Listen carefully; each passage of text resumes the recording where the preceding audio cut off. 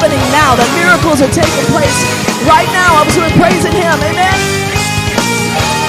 Nothing's impossible. All things are possible. Come on, sing it out. Say, He's still working miracles. It's happening now. Nothing's impossible. Say, all things are possible. He's still working miracles. It's happening now. Come on, sing it again. Say, nothing's impossible. All things are possible. He's still working miracles. It's happening now. Nothing's impossible. Do you believe that tonight? All things are possible. He's still working miracles. It's happening now. Come on, shout if you believe that tonight. Amen.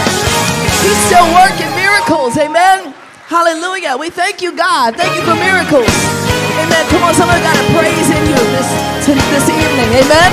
We've come to praise Him, to lift Him up, to charge the atmosphere with His presence. It's happening now. Come on, sing it again. Say, nothing's impossible. All things are possible. He's still working miracles.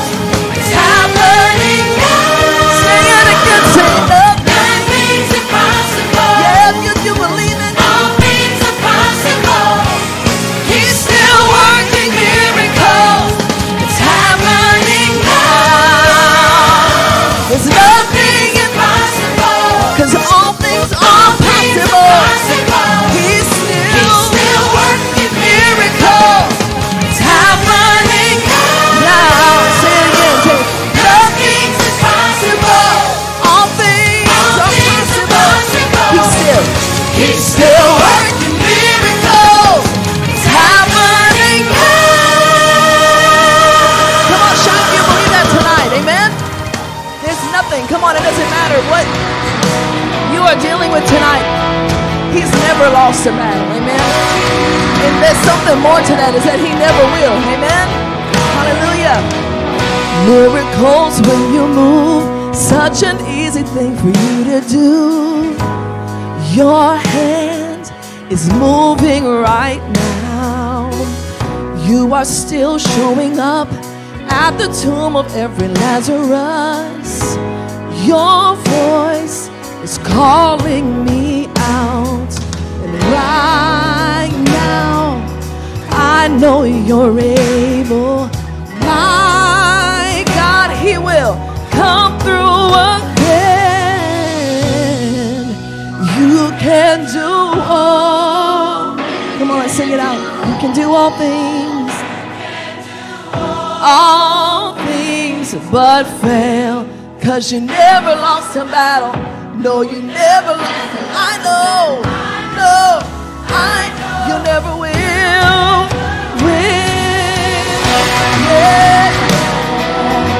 Come on, you believe He's never gonna lose a battle. Amen. Hallelujah. Thank you, Jesus.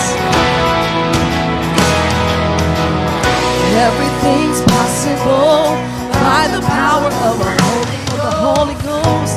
A new wind is blowing right now, breaking my heart of stone, taking over like it's Jericho. My walls are all crashing down, and right now I know You're able. 'Cause my God, He will come through again. Sing it to Him. You can do all things. Oh, yes, you can. You can do all things but fail. 'Cause you never lost a battle. You never lost a battle. I know that You never will. Oh, sing it again. You can do all. There's nothing impossible for You, Lord.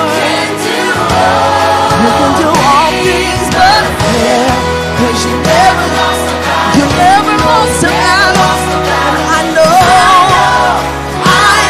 You never will. lost a battle.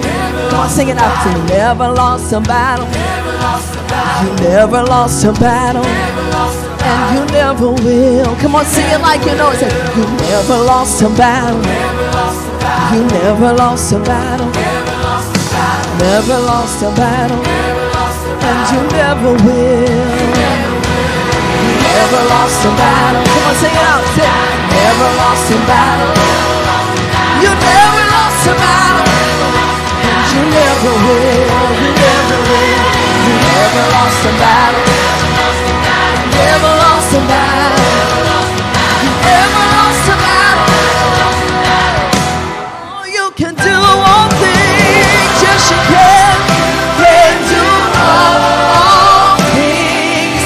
Yes, you can, Lord. You can do all things. Yes, you never lost a battle. You never lost a battle. And I know. You never will. Yeah, you can do all things. Sing it again. Come on, tell him. We come to tell you, God, that we know you can do anything. Oh, but then, 'cause you never lost a battle. I know. Come on, sing it out. You never will. I know. You never will. I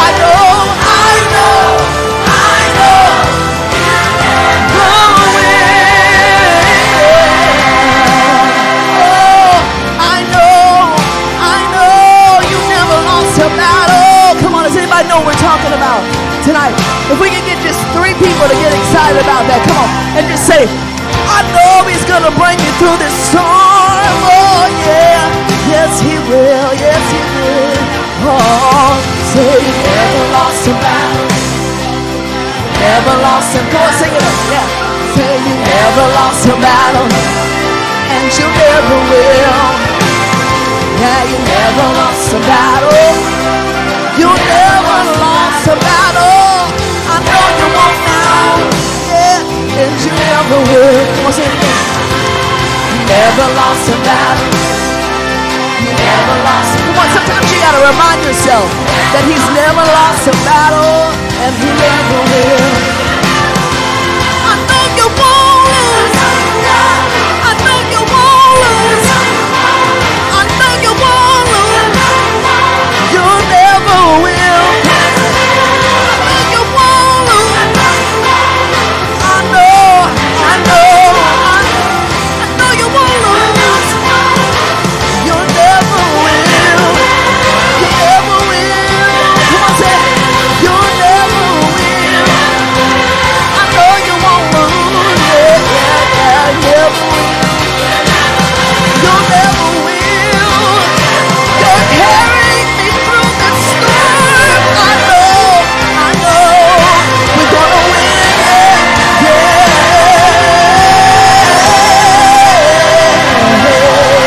Come on, somebody give him some praise. Yeah, come on, he's never lost. He's never lost a battle, amen? Hallelujah. Come on, we're just going to invite his presence to come in a little bit deeper, a little bit thicker tonight. Hallelujah. Yes, the world will bow down and say you are God. Every man will bow down and say you are King. So let's start right now. Why would we wait? King of glory, fill this place. Just wanna be with you. Just wanna be with you. King of glory, fill this place. Just wanna be with you. Come on, is that your cry? I just wanna be with you. Why don't we sing it to him? Yes, it's the world. Bow down, we'll bow down and say you are. Every man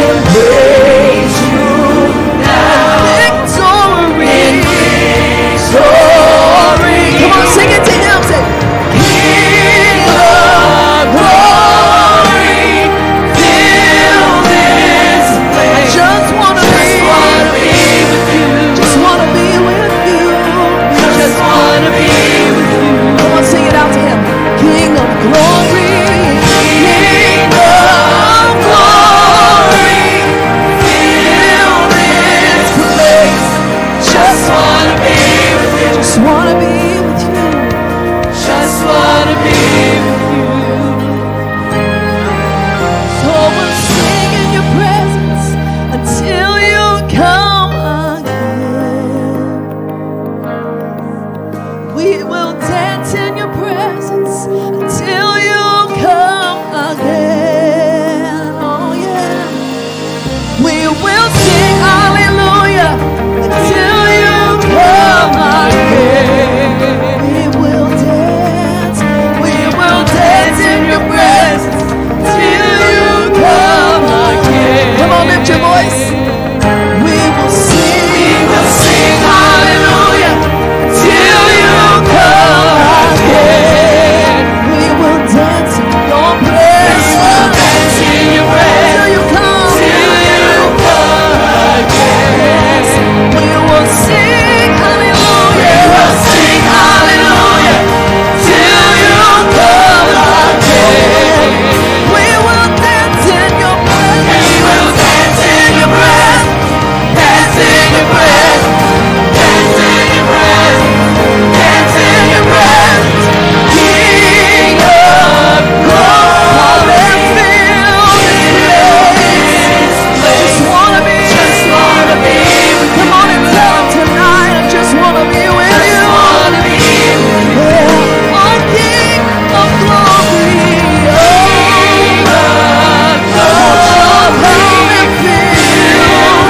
Fill this place. Just wanna be with you. Just wanna be with you. King of glory, King of glory, come right on in and fill this place. King of glory, fill this place. King of healing, come fill this place. King of healing, fill this place. King of healing, fill this place. King of power, King of power, King of power, King of power. Come on and call on him tonight. Oh, come and fill this place. Yeah, we'll dance in your presence. Dance in your presence. We will dance in your presence. Dance in your presence.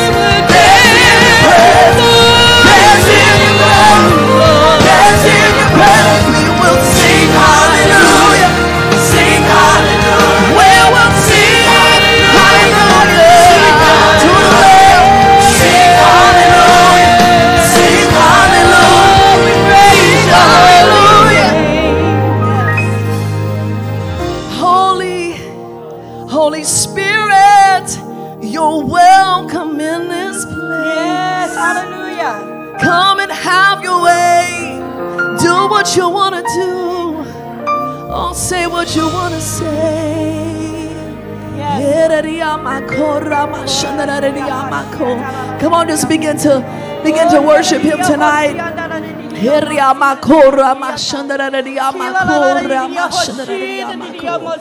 Come and fill this place. Come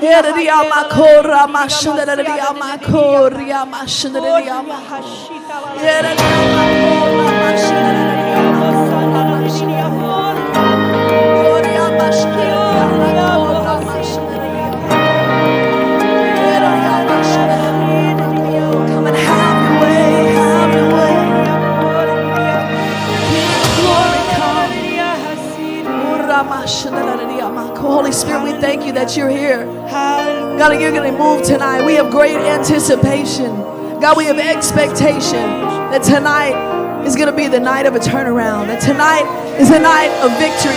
Tonight is a night of breakthrough in our life, in our region, in our state, our city, our community, our families. God, in this nation, oh God, we thank you, Lord Jesus.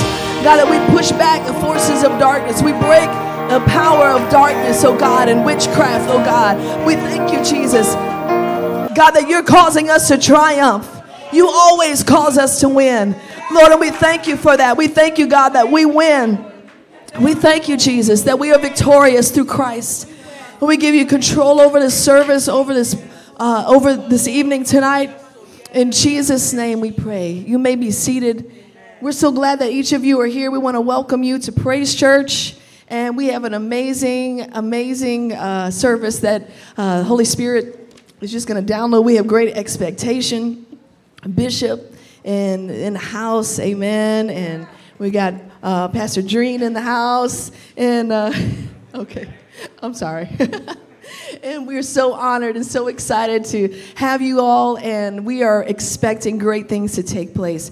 So if you have a Connect card that's in the seat in front of you, if you want to fill that out. If you don't have a church home and you're looking for one, look no further, okay? Amen. Praise Church, we would love to have you. We are a Spirit-filled church. We believe that God still does miracles today, amen. Amen. And not just believe, but we see, amen. We see that. We see the activation of that. And so if you have any questions, if you're needing assistance somehow in the service, you would please see our ushers. You'll see the badges, and they will be happy to assist you in any way.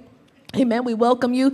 If you want to find out any information about our church, you could go to our website, praisechurchoflouisiana.com. And I'll turn to you. All right. Praise God. Amen. Amen. We're going to take up our offering to cover, the expenses and stuff, because we will do a love offering at the end of service. Because we believe in blessing the man of God. Amen. And so all of this goes to, covering travel and expenses, the general things.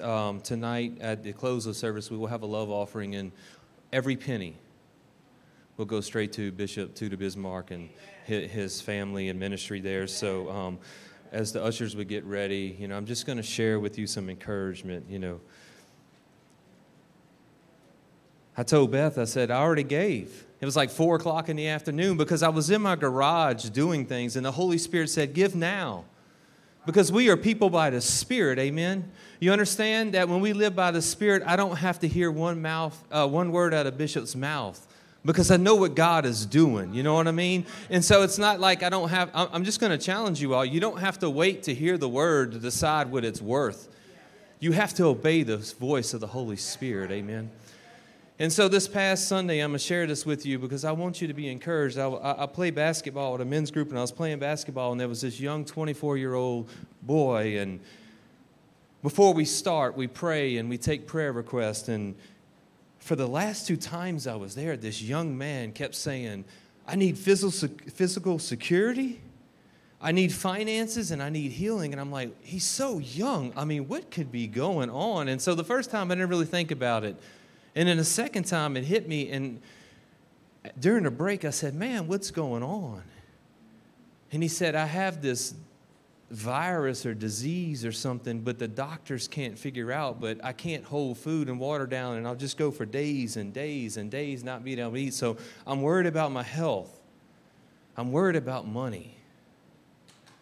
And I said, don't you know that salvation is more than just being saved from hell? Come on, it's divine healing. Come on, it's provision, it's protection. The word sozo. And I shared this scripture with him, and I'm going to share it with you. But it's 3 John chapter 1. Beloved, I pray that in all respects that you may prosper and be in good health. Come on, just as your soul prospers. God wants his people healthy, amen. Come on, I believe in God for a healthy church, amen. Come on, I'm believing God for a prosperous church, and not only monetarily, but come in the soul. Because if my soul doesn't prosper, it doesn't matter how much money I have in my bank account, eventually my soul's going to drain it. And so we must prosper in all aspects. So I just challenge you with that. So I'm going to pray, and you may come up to give, and then we will have an announcement video as we start to move on in our service. But Father, I thank you for the opportunity to worship you, oh God. Father, I just praise you, God, Father, for you are a good God. Father, that you are faithful, that you are on time, oh Lord. Father, I thank you, Lord God, for your Spirit that lives inside of your people, oh God. And that we hear your voice.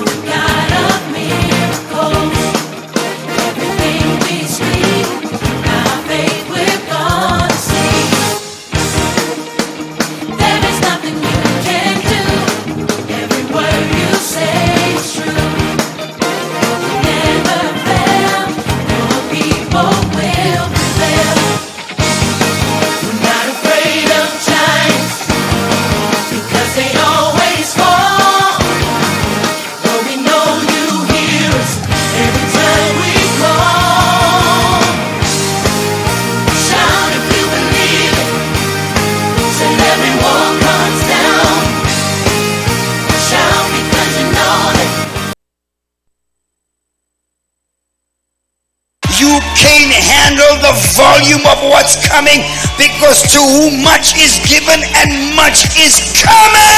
So you are your greatest prophet. You must prophesy on your life. We gotta save the future by saving our present. We gotta save our great-grandchildren by saving our children. It may not happen here, but it's going to happen in my lifetime.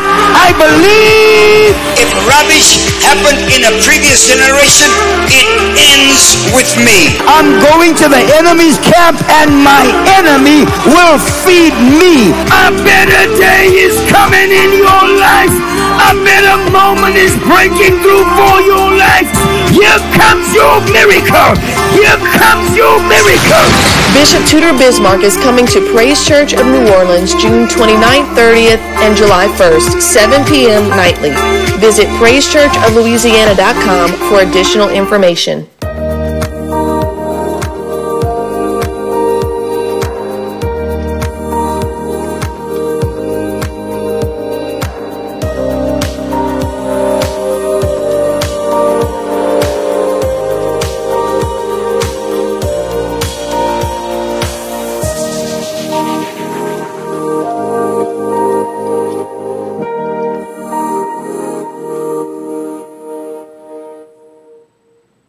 He's bigger than your enemies. He's bigger than your challenges. He's bigger than your struggles. He's bigger than your sickness in your body. And he's about to prove himself again and again and again. Your favor is connected to some unfinished business.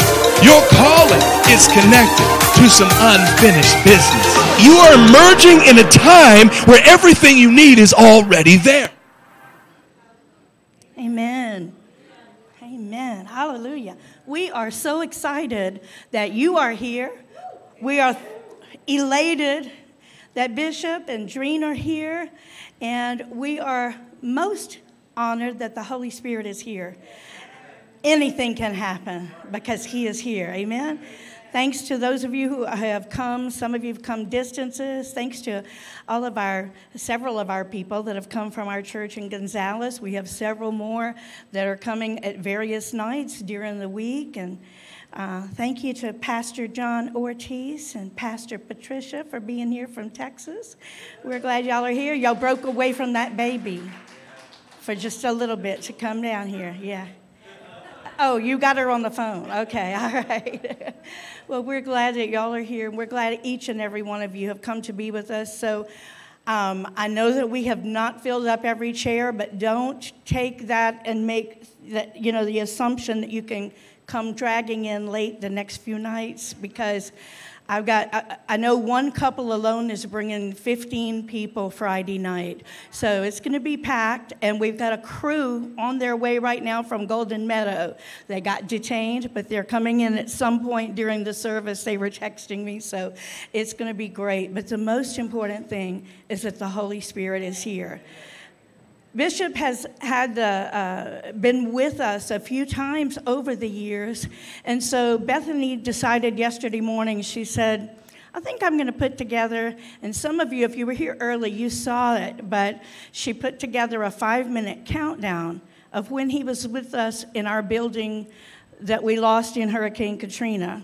And then it's got a few clips of when he was here with us in 2019. So it is a 5-minute video. It's not normal that we would take 5 minutes in a service to watch a video, but we are, because we want Bishop to be able to see this and to see the memories of him ministering with us before. A few of the highlights we have, do you know that after Hurricane Katrina, we lost all of our video footage, but I happened to have with me when I evacuated his 2 DVDs. So we have that. We don't have hardly anything else because we lost it all. But we do have those. And so Bethany took a few clips from that and put this together. So we're going to show you that 5-minute video right now. And I know it's going to bless you seeing it. And you'll see a lot of faces, friends. Some people were in those services that moved away. We haven't seen them in all these years. But anyway, it's awesome. God's raising up a group of people that want to serve God, going to live right and take dominion. The church is an army. In the army, they tell you when to get up. They tell you when to make your bed. They tell you where to eat. They show you how to march. They send you to Iraq. You can't say, I don't want to go to Iraq. I want to go to Hawaii. Get that sorry butt to Iraq. You're in the army now. It's time for the church in New Orleans to fight for your life. Come out of Lodebar. Get out of your mess. Fight the devil. There's no weapon that's more powerful than a worshiping saint. If we'll praise him and worship him and pray and love one another and commit to the power, we'll go back to the intent of God. God is moving at an accelerated rate. We must move with him, because we're going to miss that moment that God has set for us. It's time for us to get up and progress. Come on, Praise Church. You're going to help me here. We get the hand of the devil and we come against it in the name of Jesus.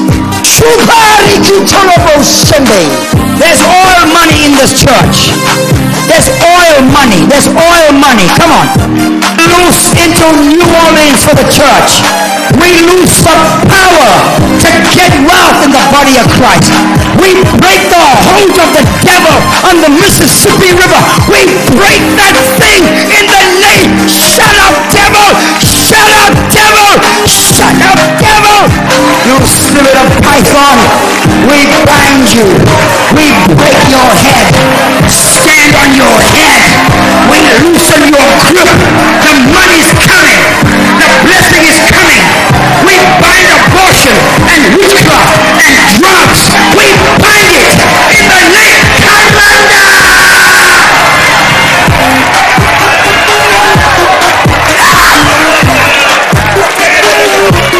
We're taking this city. Shut up, devil. We are taking this city. You've been here too long. We are taking it by force in the name of Jesus. We close the supply in the demonic world. Like Elijah, we declare in the demonic world, the supply is closed. We shut your supply. The flow is over. But we declare in the house of God, abundance is coming. The flow is coming. The anointing is coming. Elevation is coming. Promotion is coming. It's a new day. We open the floodgates of heaven. We shut the demonic system. We bind the witchcraft covens. Witches, if you don't repent, you're gonna die. Let's really have this move of God that's been pending over this region. And let's really believe God that what is overdue, this is the generation that's going to reap in other men's harvests. That the harvest is long overdue. If somebody's going to reap it, it might as well be me. If someone's going to be blessed, it might as well be me. If a church is going to grow, it might as well be mine. If someone's going to make $5 million, it might as well be me.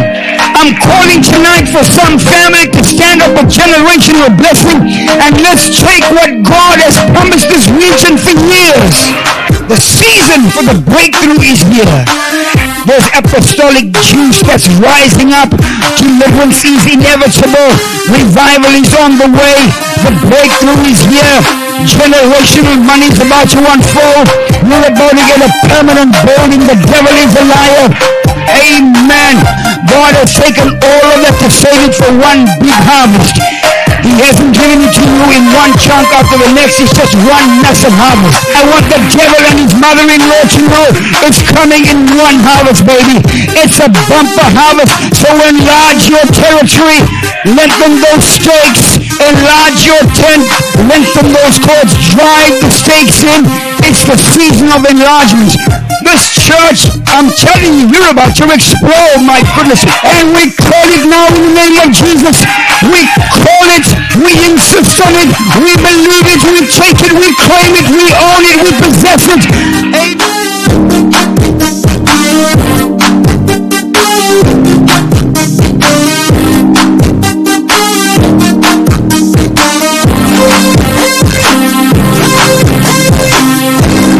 Amen. Now you see why this is my favorite preacher. Amen. I don't think he'll ever know the depth that he has touched our lives and changed our lives. And we were just on the way over here in Bev, so we listen to your messages all the time, and we do. And you understand why.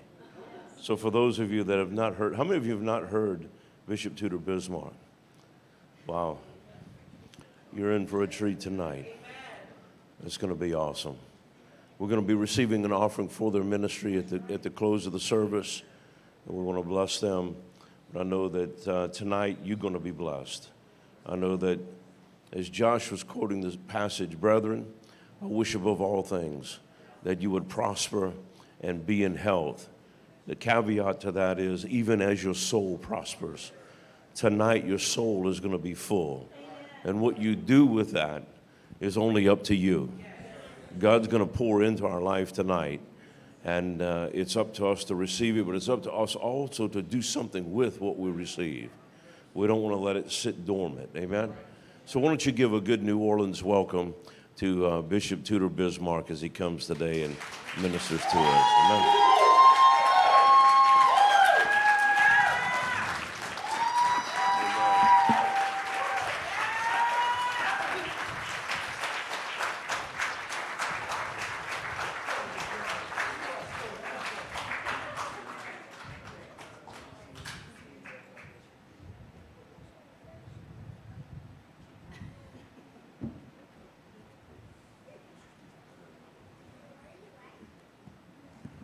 Good evening, everybody. That was kind of like weak. Good evening, everybody. Amen. So akanaka kuvaa pano. It is very nice to be here. Amen. To your amazing pastors. Really.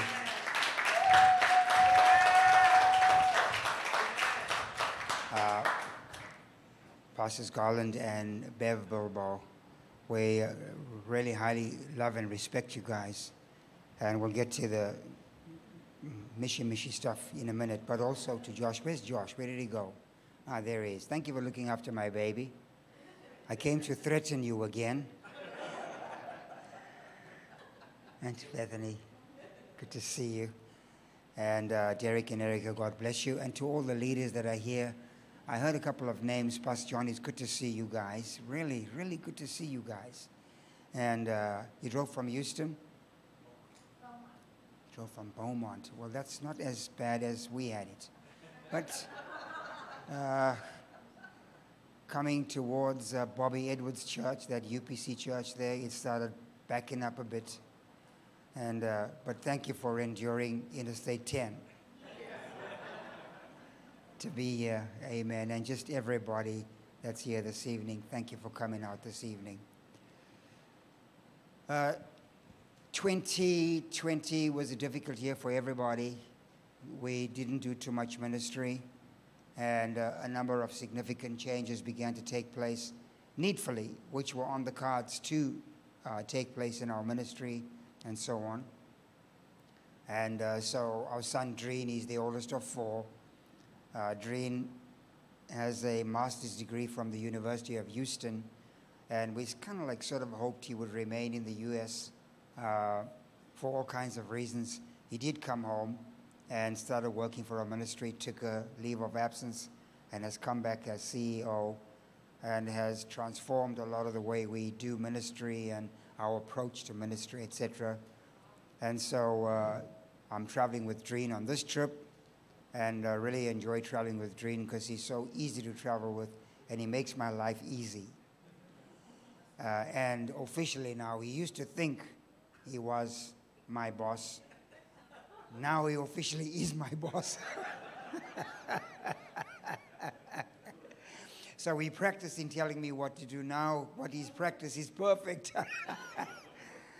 And so greetings from my wife Cheech and our sons and their wives, greetings.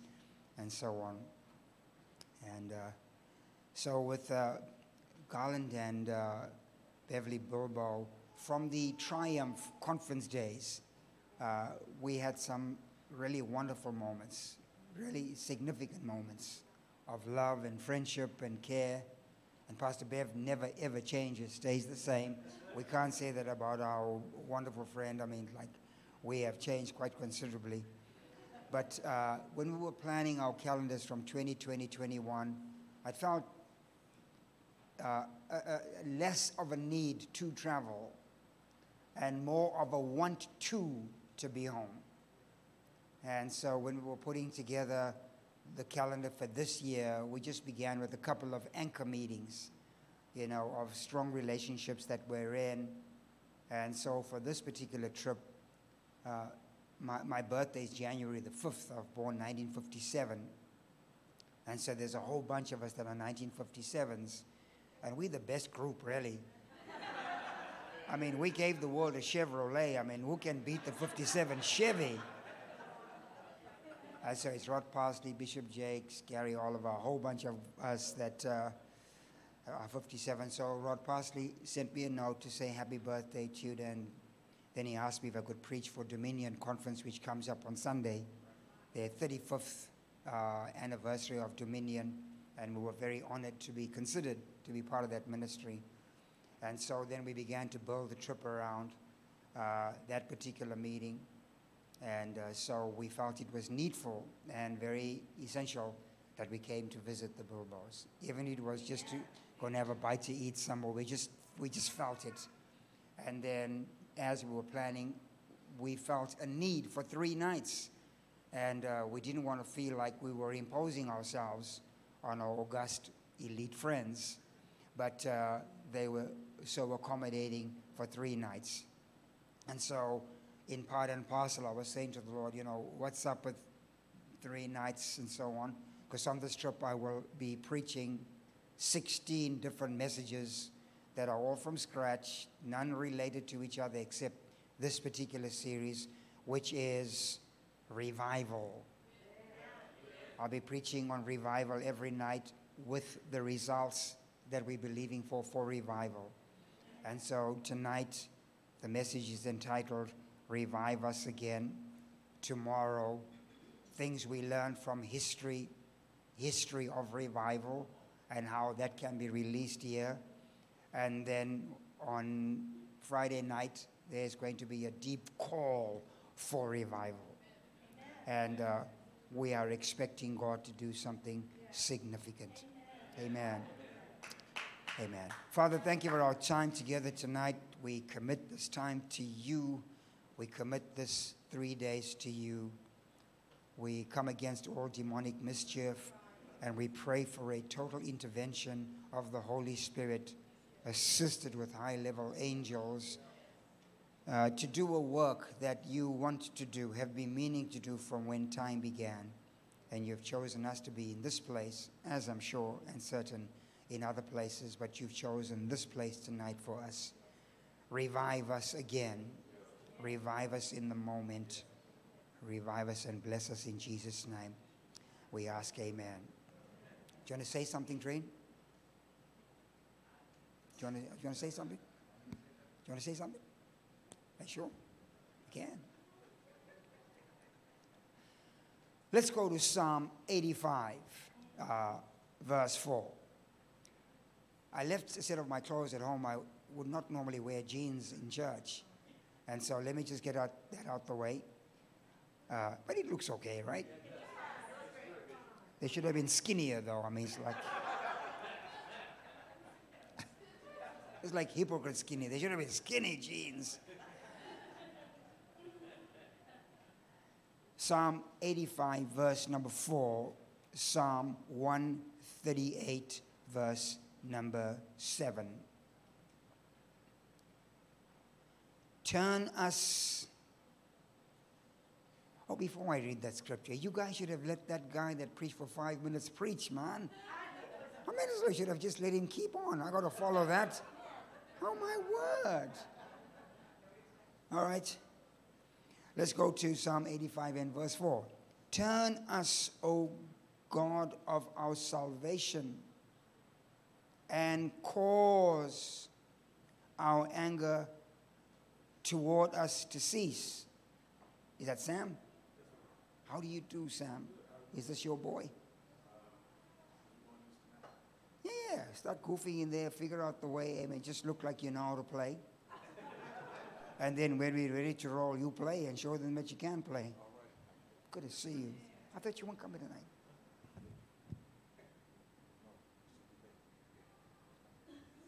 At 65, you get goofy. You do all kinds of crazy things. Psalm 85, verse 4. Let's rewind and go back. If Agent Smith walks through that door, Neo, don't let him in. Turn us, O Lord, of our salvation, and cause your anger toward us to cease. That's two requests. Will you be angry with us forever? Question. Will you draw out your anger to all generations? Question. Will you not revive us again, that your people may rejoice in you? Say, revive me. Revive. Shout, revive me. Revive. Show a little bit of passion. Say, revive me. Revive me. Amen. Show us your mercy, O Lord, and grant us your salvation. Raise your right hand and say, so help me God. Psalm 138, verse 7. Psalm 138, verse 7. Though I walk in the midst of trouble, and there are other scriptures that it's a different message, but it's a message I'm putting together. It's entitled, Though I Walk. And so there's though I walk through. So he says, though I walk in, not through, in the midst of trouble, you will revive me. Man that is born of a woman is of a few days and full of trouble. Job 14, verse 1. Though I walk in the midst of trouble, you will revive me. Shout, you will revive me. You will revive me. I need everybody, amen. Say, you will revive me. You will revive me. You shall stretch forth your hand against the wrath of my enemies, whoever and whatever they are, including gas prices. And your right hand shall save me. Your right hand shall save me. There are many scriptures that have to deal with God's right hand. At his right hand are pleasures forevermore. And so when God extends his right hand of fellowship to you, Apostle Paul, as Saul on the road to Damascus, it's going to change your life forever.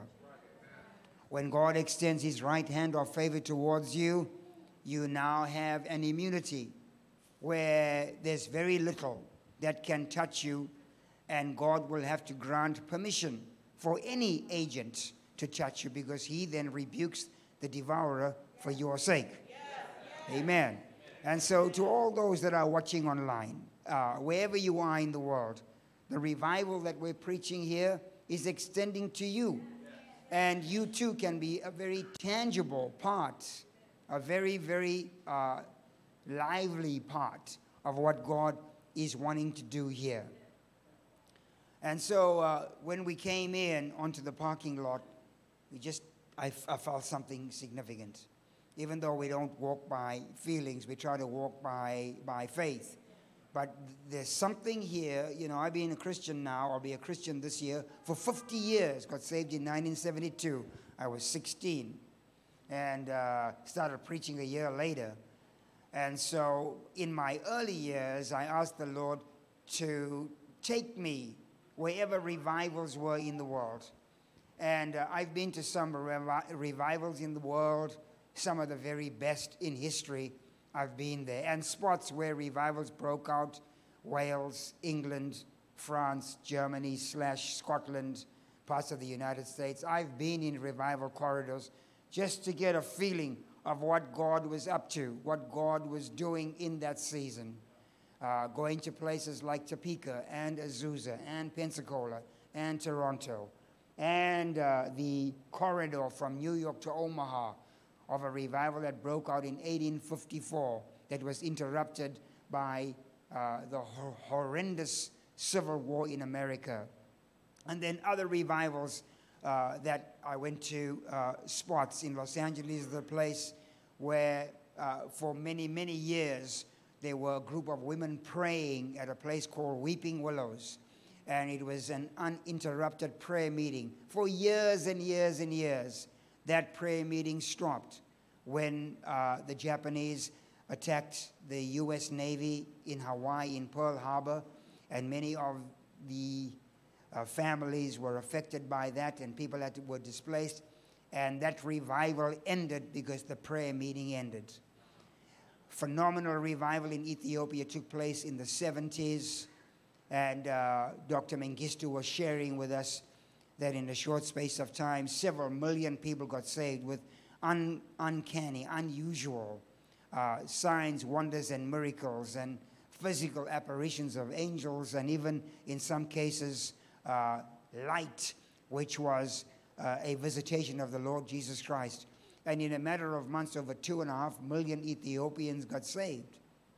And he took us, this is now probably 30 years later, to a prayer meeting that was partly responsible for some of that outbreak.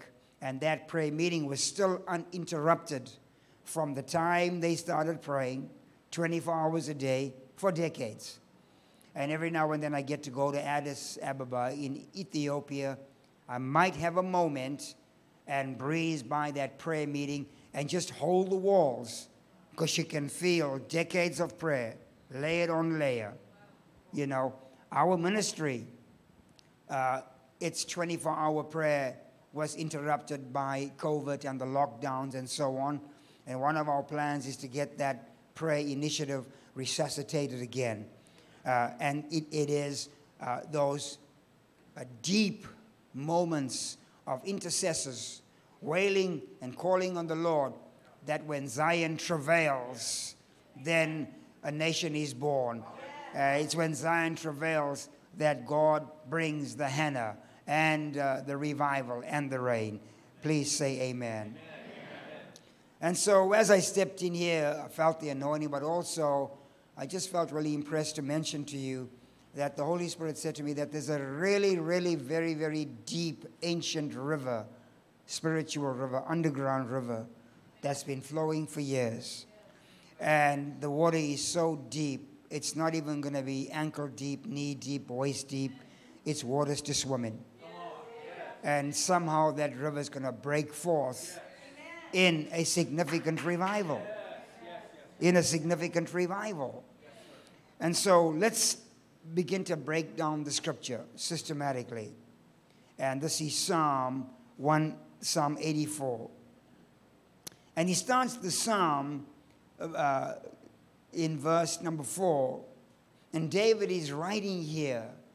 And you know, there are times when you can be right in the middle of the will of God and not feel anything. You can be right in the middle of the will of God in a storm, and Jesus is sleeping in the boat. I mean, he's right here in church in New Orleans. And he's sleeping at the back of the church. He's like, yo, G, wake up.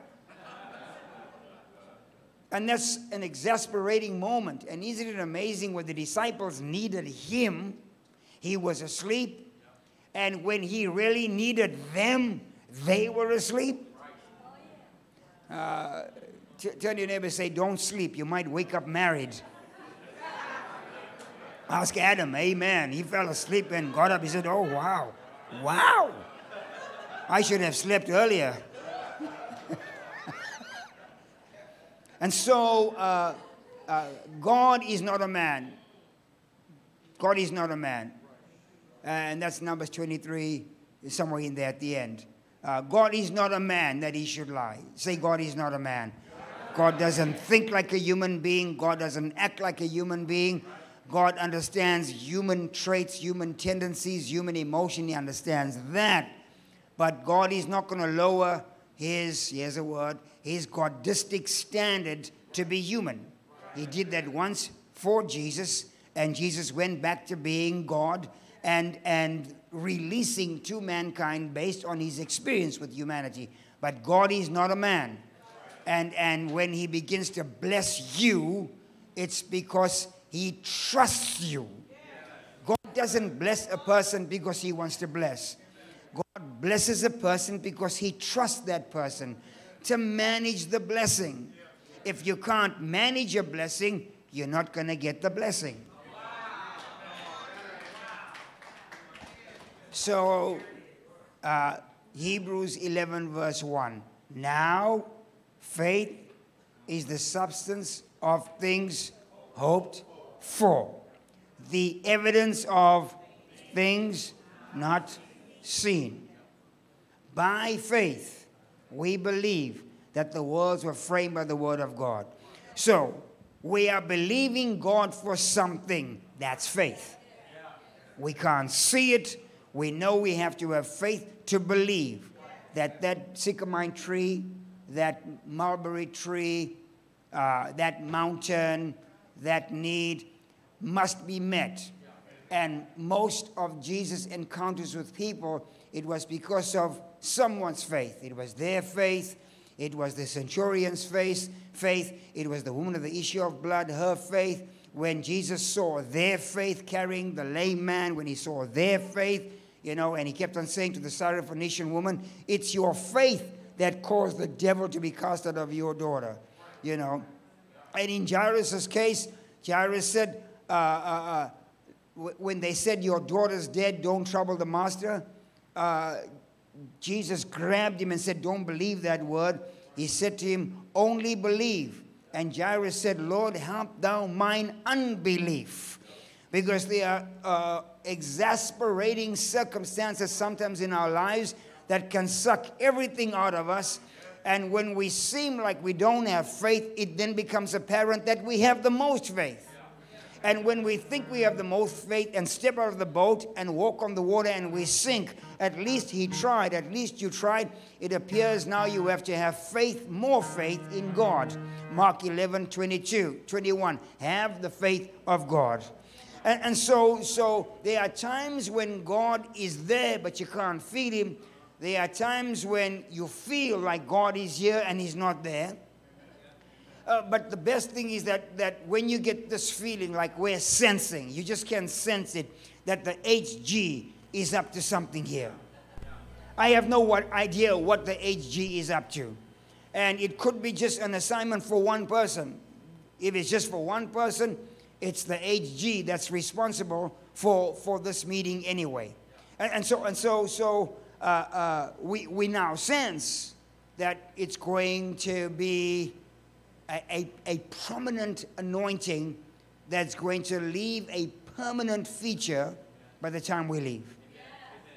So in Psalm 85, verse 4, will you be angry with us forever? He's asking, David is asking. They did something, the nation did something, the tribes did something, the palace did something, his family did something, and the question was, will you be angry with us forever? So ask that question. Say, God, will you be angry with us forever? Can you ask that question again? God, will you be angry? And so as an African, from an African perspective, with every conceivable resource, firstly, mineral resource. Secondly, arable land. There's no continent as large as Africa that has arable land as we do. There's no continent like Africa that has fresh water like we do.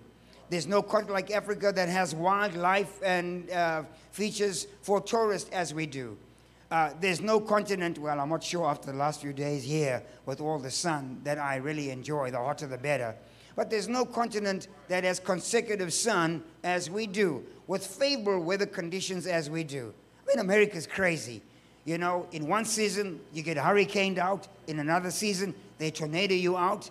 And when the hurricanes and the tornadoes are done to you, then they freeze you out.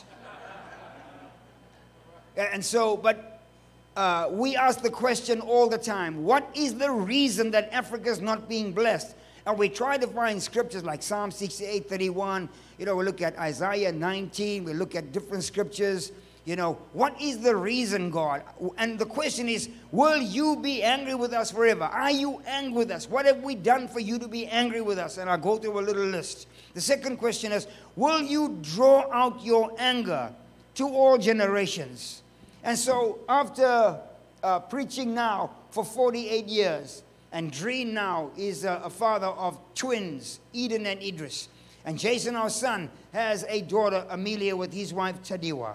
And TJ and LaShawn, hopefully they get on the fast track, and maybe I can send them a few pictures. They can add twins to their deal. But what is Eden and Idris, Dreen's twins, what are they going to experience? And what can I share with them after so many decades of ministry? And so, God, if you're angry with my generation, or the generation before mine, my dad's generation, or the generation before my dad's generation, his father, my grandfather. And we learned at my dad's funeral that my dad's grandfather started churches in Malawi in 1896. We had no idea that there was generational blessing and generational anointing and generational rights for the kingdom of God in our lives. We always thought, because of my mother's Islamic background, that we had challenges there and we had no rights spiritually in our sort of spiritual family tree. And we concentrated more on getting rid of generational curses than investigating and trying to benefit from generational blessings. And at my dad's funeral, I don't even think he knew. At my dad's funeral, it was told to us by his brother that my dad was one preacher that was the third generation. And so I was liberated that funeral, weeping for my dad, but liberated because I understood, wow, we are 4 generations. And God is now either visiting the iniquities of the fathers on the 3rd and 4th generation, but at the same time, God is also visiting the seeds sown and the prayers sown and the good deeds done to the 3rd and 4th generation. And our prayer shifted dramatically from saying, God, deliver us from this curse, to God, release your blessing. Shout, God, release your blessing. Oh, it's going to be good in a minute or two. I can feel it pushing already. And so we asked the Lord, will you be angry with our generations? And then the question is, if, number one, you are angry with us forever, please don't be angry with us. And number two, if you are angry with the generations, don't be angry with our generations. We want to now begin a series of generational blessing. And then he asked the question, will you not revive us again?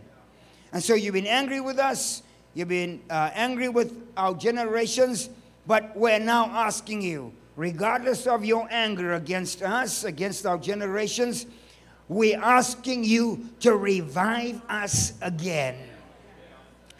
And even though you may not have experienced a personal revival in your life, you may have read of revivals, and the person next to you may have such a spectacular testimony, it makes you feel like you're not even saved, because the way they got saved, it's like Jesus came in and said, yo, Beth, I want to make sure that you're part of the apostolic team. And you just got saved at an altar. Nobody even knew you were there. But I've met guys who say they were sitting on a bar stool and they were like stoned out of their mind. And somebody started playing a song like Amazing Grace by Dolly Parton there. It's like Amazing Grace with a bagpipe in the background. And they find Jesus in a pub and become a preacher. It's like, shucks, that's not fair. I need a bar stool. And so the point here is that at some point in your Christian walk, every one of us get a bit of a taste or a hint or a view of what revival looks like, or what revival is, or you've read about it. And there are little spots in America and different parts of the world where certain churches have an appearance of some sort of revival because their music is now elevating. And their sound is getting better. You know, they got better lights and et cetera, et cetera. And it appears like all these people coming in that this is a revival. And that's kind of some of the things we desire. However, what God wants to do, and we've got to do all those things right, you know, get the church looking good, music looking good, people smelling good, all of those wonderful things. Trust me, that really, really does help. But at some point, the HG comes into a room where it's undisputed. This is not pyrotechs, and this is not lights. This is not, you know, smart music or great talent. This is the HG. You all know it's the HG? Yeah, you know it's the HG. And so, will you revive me? And God says He will. He will.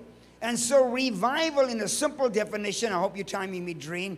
In a simple definition is what was dead is brought to life. What was dead is brought to life. And when you're dealing with people, you know, the church would be great if it wasn't for people. Turn to your neighbor and say, are you a people? Turn to your neighbor and ask them, say, are you a people? My sister didn't think that it was very clever. Amen. But it's true. It's true. And what happens is that Paul said, work out your own soul salvation with fear and trembling. And so when we got saved in 72, we were called aside before we were baptized in a big river, some sort of a dugout where the council was building roads, and the summer rain filled those pools, and we got baptized in muddy water, etc., etc. And our missionary was from East Texas and had a bit of sense of humor. He said to me, oh, Brother Tudor, aren't you lucky that you're getting baptized in muddy water? And so the muddy water is going to conceal the color of your sins when you go down.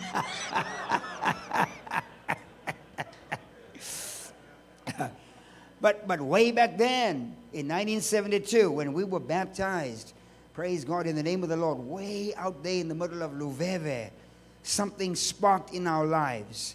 And we were then encouraged to pray every single day with fasting 3 times a week for revival.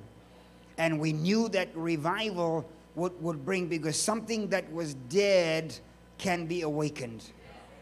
Something that was dead will be awakened.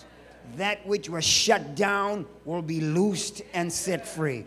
What was trapped inside a cage is going to bust open and going to be set free to experience the power and the glory of God. So there are a few reasons why we don't have revival. Number one, apathy. Just apathy. It's like same old. I'm at the 8 o'clock service. I just kind of like drag in, you know. It's like, I don't know where brunch came from. It's like, we'll just slip into the service, have brunch. You know, and some churches have a coffee shop at the end, so we just like drag our hiney out and go have a coffee, a latte. A latte with caramel cream, and it's like, you just like throw Jesus a bit of a tip. And it's like, oh, I got my little worship in. Yeah, I'm going home. I'm going to the golf course. I'm going fishing. I'm going to the bayou, whatever you got over here. And I'm going shopping, whatever you're going to do, etc. And so apathy sets in. We got our little service in. We're happy with that. Number two, affluence is the greatest killer of revival. Because every revival that ever began in a very unassuming place, and suddenly starts attracting all kinds of people, and affluence begins to take over.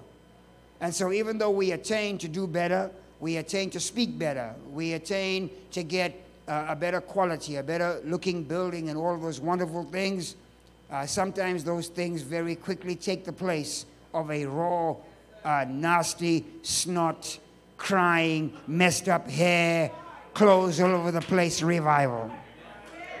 True revival is tears and snot. That's true revival. Amen. Because the HE will make you cry. You will be so undignified. Amen. And true revival will mess up your schedule. True revival will mess up that hair that you took Shaka Khan all that week to put together. Your hair's gone, Shaka. Yeah, Dolly, your hair's far gone. Praise God. And so prosperity kills revival. And so in terms of God being a blesser, I think Josh alluded to the fact is that God at his worst is a blesser. And so when God found you or found some of you or some of us, we had one shirt, one pair of shoes, one little hair on the top of our head. But then God starts blessing you, turn into a Don King. You got all these glad rags. I got a smile out of you. Finally on the front row, amen. Don King, amen. Don King. And so you had no car. You had to get a ride to church. Now it's like, honey, which car should we use to go to church?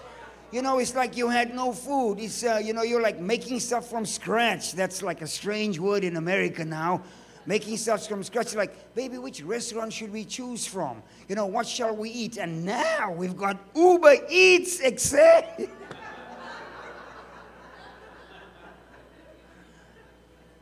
Oh, it's funny, it's wonderful. But affluence and prosperity, entitlement is a killer of revival. So it's like, my mom and dad prayed for this. They had revival. I'm just going to slip in here. I got the church, I got the building, I got the money, I got the girl, I got the horse, I got the sunset, I got the cruise liner. Amen. I got the numbers for the lottery. I got all of it, etc. I don't need God. We don't say that, but we find ourselves with Jesus outside the church saying, yo, it's me, let me in. Medicine has taken God out the church. I'm not against medicine. We need it. I'm not against doctors. Jesus had a doctor. His name was Luke, wrote 2 books. Yeah. And in the midst of all of that, Luke was there to help Jesus with his headache, dealing with his apostles and Judas. Judas will give you a headache. You need a doctor if you got a Judas on the team. And so, but Jesus never spoke against that.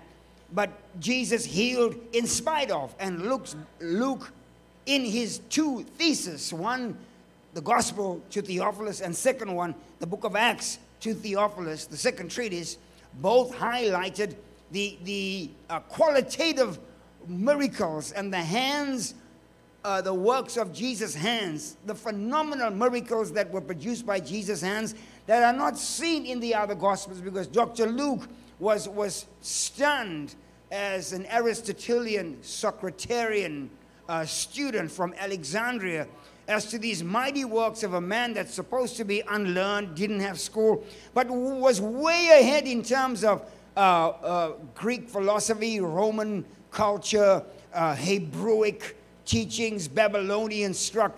This guy was way out there. His IQ is way over 200, and he's just dropping wisdom bombs everywhere. Never had a script, never had a book, never had a teleprompter. Amen. Sorry. What's the point having a teleprompter if you can't read? Come on, Judah, come on. Get it out of here. Move. So medicine is a killer. It's a killer. Because in Africa, they say, we have more miracles in Africa. In our area, where Cheech is going on Sunday and Dreen's wife, Tari, on Saturday for our medical program, it's like 5 doctors for thousands of people. And they are like 25 kilometers apart. And so for any sort of medication that people need, they get to a clinic or a hospital, there's no medicine. And so the walk there is tedious. Now, when you get there, you got to walk back. In one of our missions, there's a man that carries water with his ox cart. He carries water for the school 3 kilometers one way, just for the kids to have water. And the children in that area don't have, because of COVID and challenges, they don't have hot food in their home. So the school is preparing a hot meal for them once a day. And it's just basically greens and a type of cornmeal, a type of grits, which we make. It's a hard cornmeal, and that's all the kids are eating as a hot meal. And so in those areas when the kids are sick, you got to pray for them to be healed. You got to pray for them to be healed. And so medicine has kept the Holy Ghost in heaven. Rejecting the scriptures now has become a key to rejecting the power of the Holy Spirit. Jesus said in Matthew 22 and verse 29 that he says to them, "You do greatly err, not knowing the scriptures, number one, and number two, not knowing the power of God." Matthew 22 verse 29. And so moving away from the scriptures, where people are explaining what Jesus said. It's like Clinton, it's like, what's the definition of is? And so we've got guys that are now trying to explain a very simple scripture with God's intent to get blessing to man, to complicate the whole thing. And volumes and volumes and volumes and volumes of books to disprove Genesis chapter number 1. In the beginning, God. That's so controversial in many, many schools of thought, even within Christianity. In the beginning is God. So what did he mean is God? God what? How many gods? God, what is he saying? What did he do? It's impossible for creation to have taken place in a 24-hour day for one particular day. And God said, and the first and the evening and the morning of the first day. Oh, that's not possible. It's not a 24-hour day. It had to be a dispensational day. Or it had to be a millennial day. Or it had to be some sort of quantum time measurement. Or some sort of slice out of eternity. Well, who cares whether it was a day or it's here, isn't it? There's still sun. Boring. Sun, moon, stars, water or water. How do you say water? I mean, how do you even spell water? W-H-A-D-A-R, water. And so now things that are immaterial suddenly now become so essential for us to discover. And all God is wanting, like Abraham, is for somebody to diligently seek him. Is he in the prayer meeting? Is he in the praise and worship? Is he in the preaching? Is he in the altar call? Bishop Kate, it's good to see you, man. Amen. Is God in the parking lot? Is God in the hotel room? Is he in the prayer meeting? So Abraham's keep on searching, looking. And God is a rewarder of those that diligently seek him. Number 8, the reason the Holy Ghost is not moving and there's no revival is there's a low expectation on Sundays in churches. There's a low expectation. And so now you have this really thin little word. I mean, a really thin word. I mean, the word's like so anemic. It's like the word is like being on a vegan diet. It's like there's not even milk. I mean, Paul said you guys are on milk. You ought to be on meat. But this is like watered down milk. It's like it's like a grain of milk and filled up with water. And people are saying, yo, that's deep.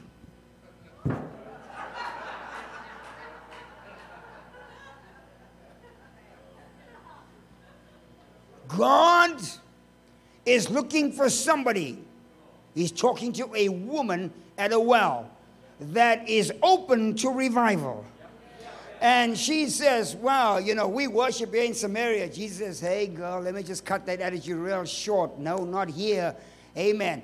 The time is coming when God is not going to be worshipped in Jerusalem or in Samaria.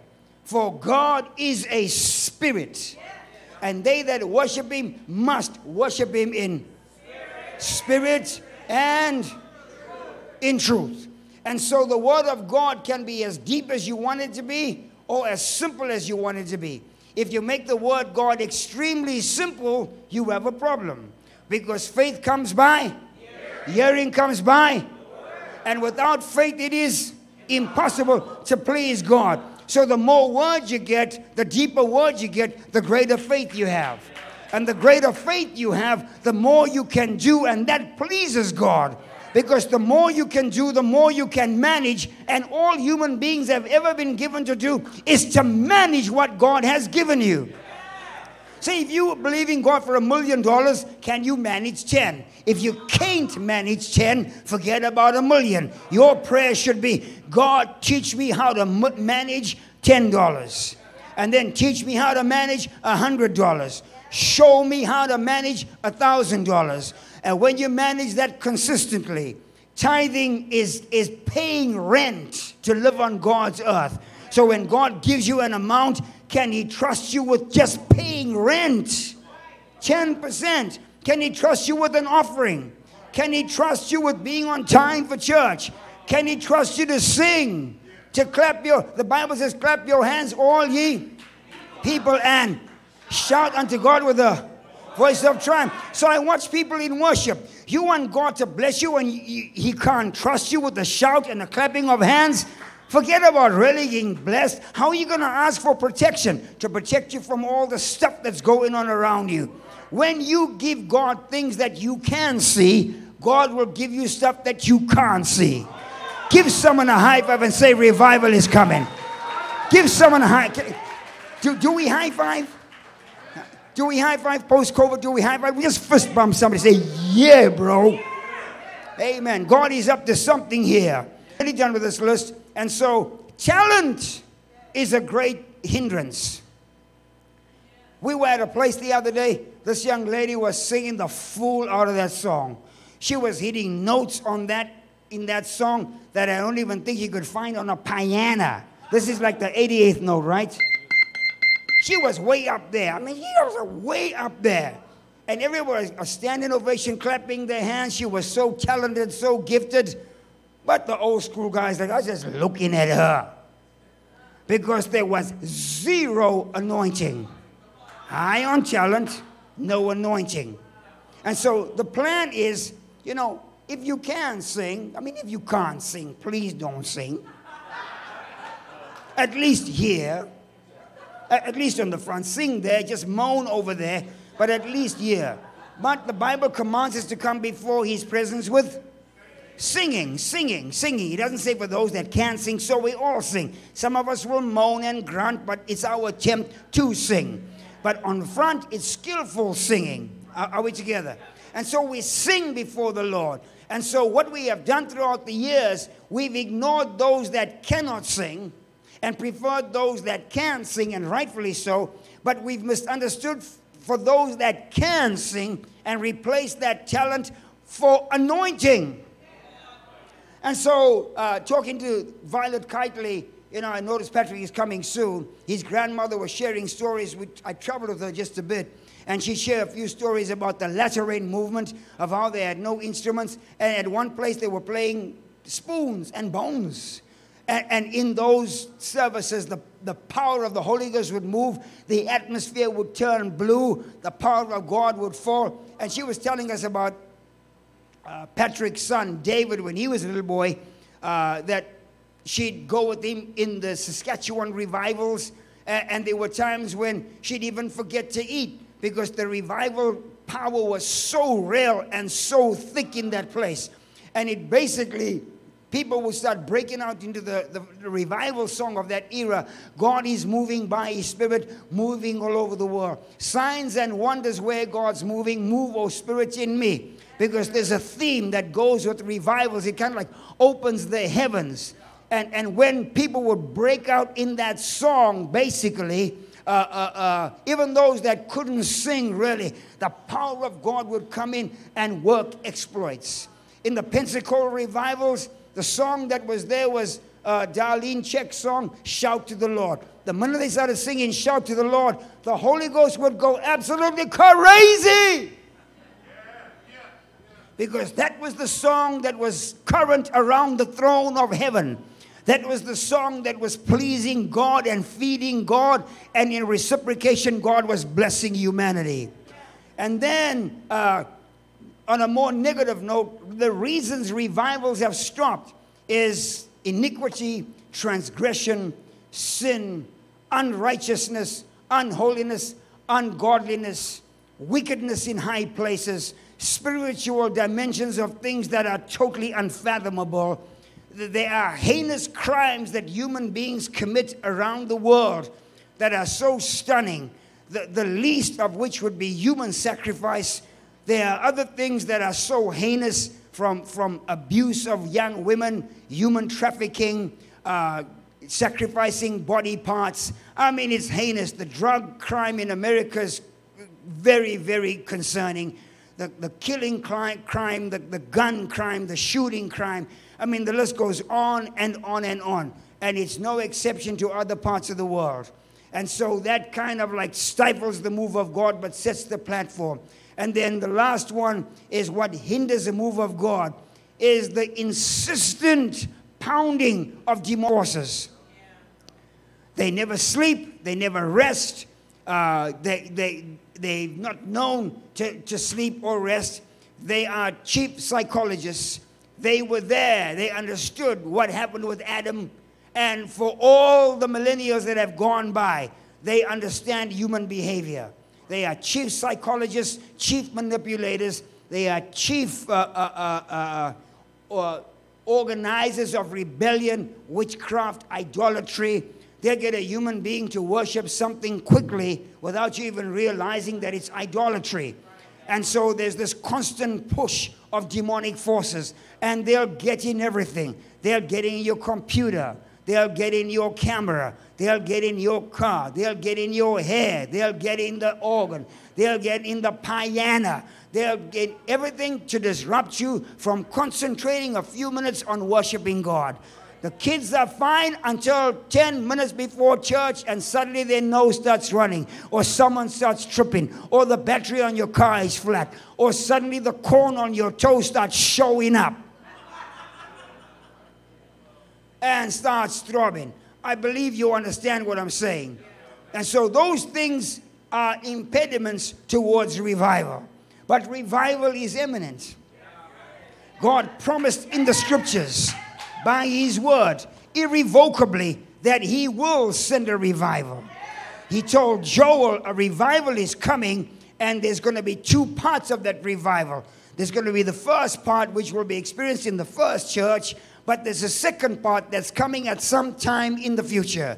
And so now we have seen in the last 120 years little spates of revival, starting with the 1854 revivals in the USA, and then began to break out in the European revivals in Germany, 1883 and 1885. That revival was interrupted. Then the revivals that broke out later, which we'll deal with in History of Revival, was in Topeka, Kansas, and then went to Azusa in Los Angeles, West Coast.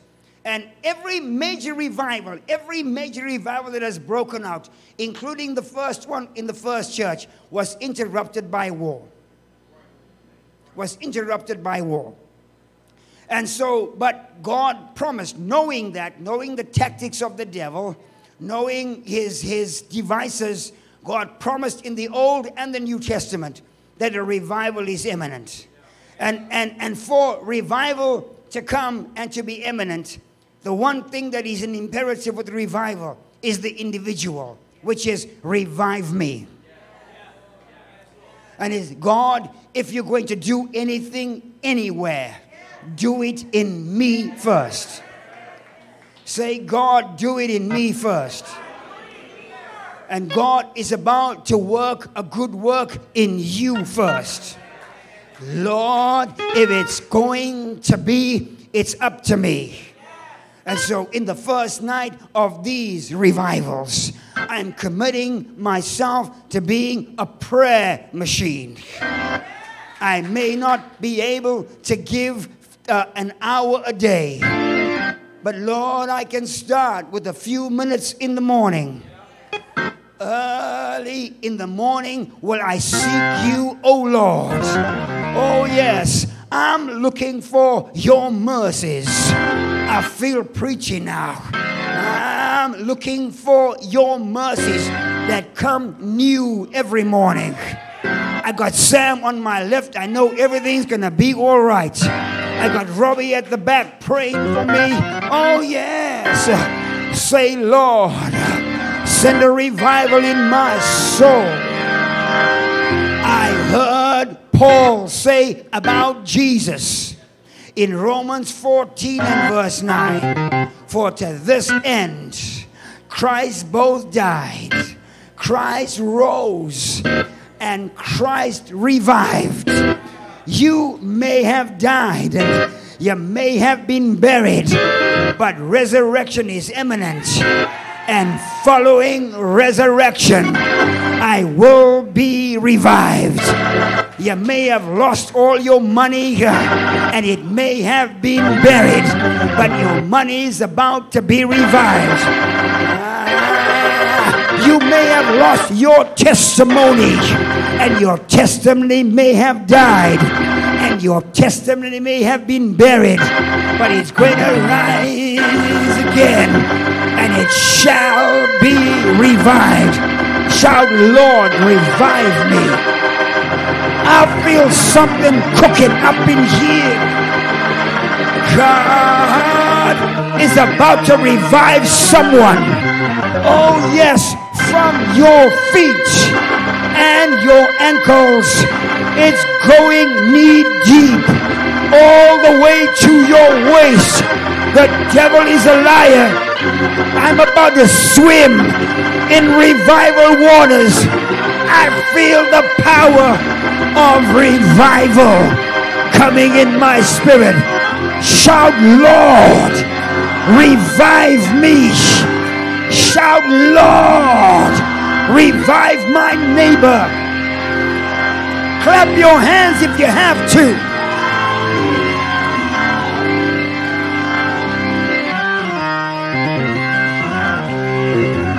The Bible says in Genesis 45 and verse 27, they came and they told Jacob, they said, your son Joseph is alive. And Jacob was saying, don't mess with me. I have been dead all these years. When you told me that Joseph was ravaged by an animal, something died inside of me. And then you came and said, a man in Egypt wants Benjamin. Egypt always wants the fivefold ministry to control it. And Jacob said, I can't send the son of my right hand into the land of Egypt. And the praiser said, Judah said, I'm the praiser. Trust me with the fivefold ministry in Egypt. Can I preach like I feel it? And so when the fivefold ministry goes to Egypt, it releases the gift of Joseph to be restored to the original apostle mandate. And when they told Jacob, your son Joseph, that is a multi-dimensional expression of who you are, is still alive. He's not dead. They thought he was dead. They took him for dead. They put him in jail because they thought Potiphar was going to kill him. They thought jail would take him out. The lice, the rats, the inmates. But in his jail, God revived Joseph and brought him up. And in a strange land, he got revival. If Joseph could get revival in a strange land, Jacob, how much you in a land that God has promised? And when Jacob heard that Joseph was alive, I heard the Bible say that his spirit was revived.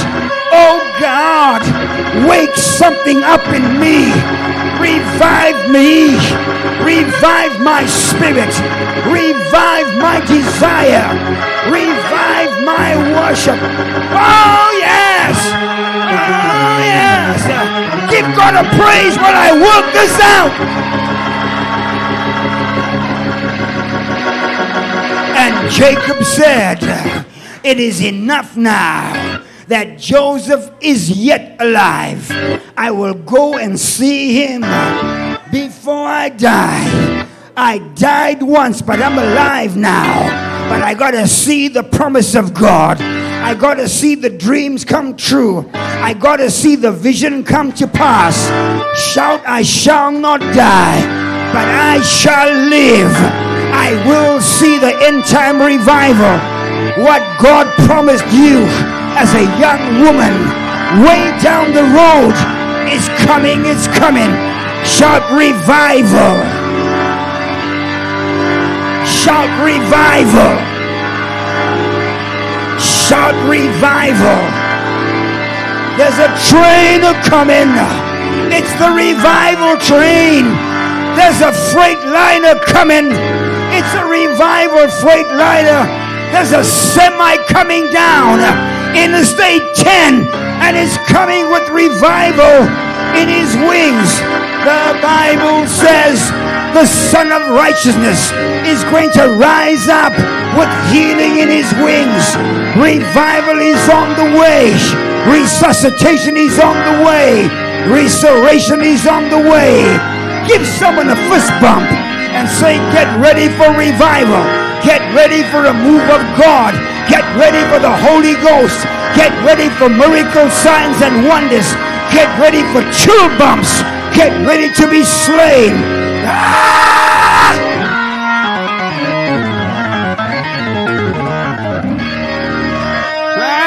Yes. Oh, yes. Can I preach like I feel it? Oh, let me preach this thing like I feel it. Revival is coming to Praise Church. Revival is coming to Praise Church.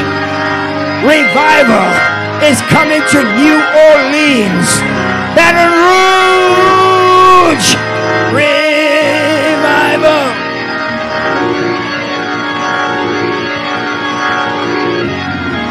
Woo! Can I take 10 seconds and worship God as he's reviving me? You can join me if you want.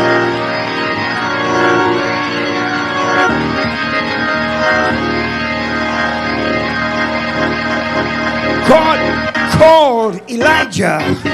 He was part of Samuel's team. Samuel, as a prophet, started the school of prophets. And one of his anointings was that my words will not fall to the ground. And so in his school of prophets, one of his students was Elijah, the Tishbite.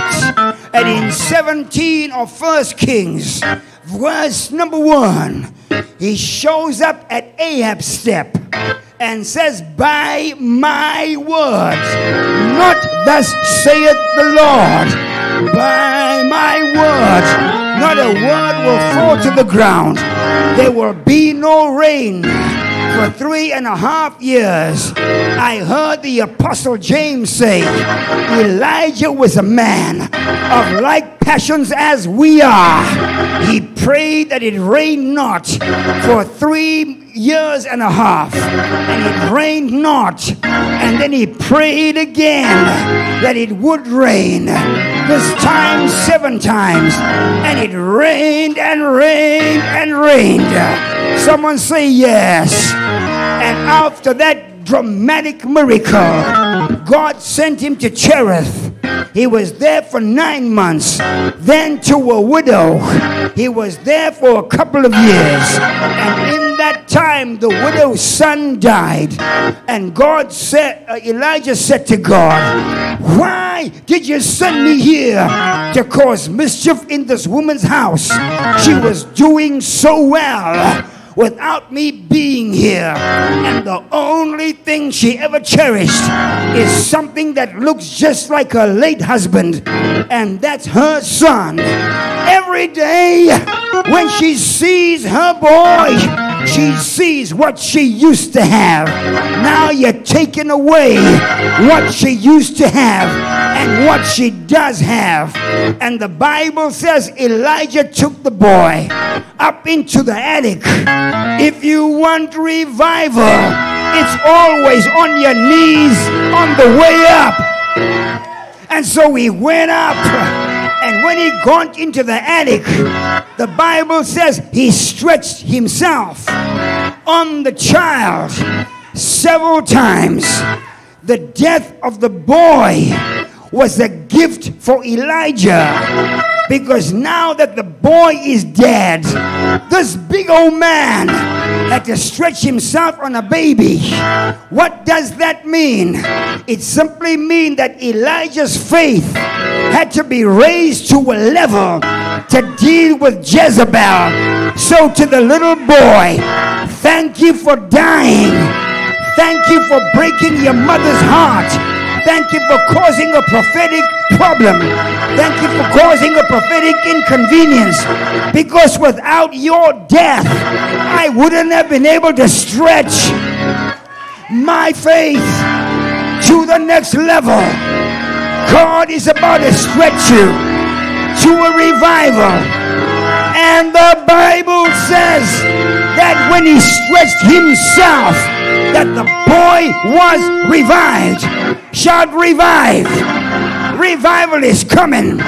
God's been stretching you and stretching you and stretching you. Now that you've been stretched, here comes the move of God.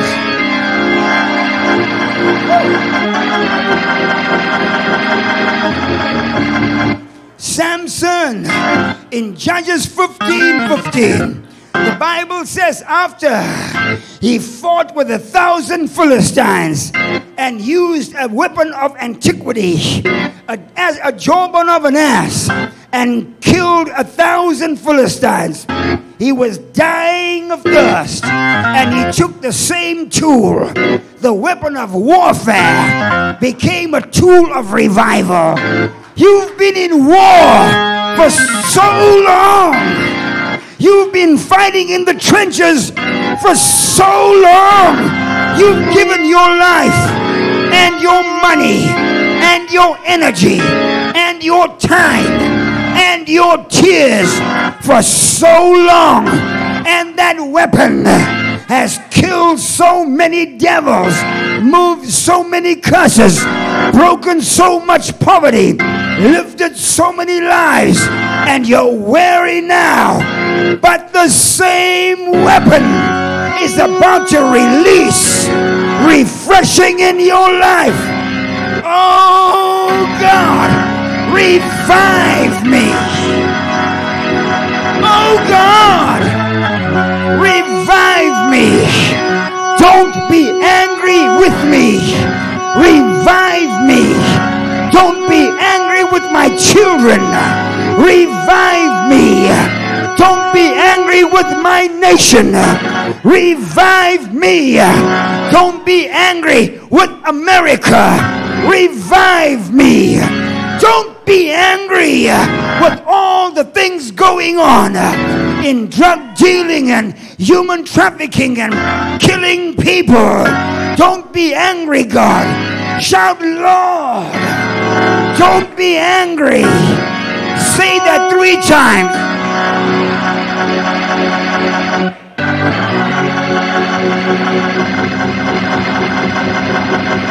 He will not hold his anger for very long, because God is loving, tender-hearted, and merciful. I heard Solomon say, if my people who are called by my name will humble themselves, turn from their wicked ways, and pray, then I will hear from heaven. I will heal their land. I will revive their soul. Oh God, don't be angry. God, don't be angry. Send revival. Revive us again. Revive my soul. Revive my mind. Revive my strength. Revive my hope. My hope is built on nothing less than Jesus and his righteousness. Revive my hopes and my dreams.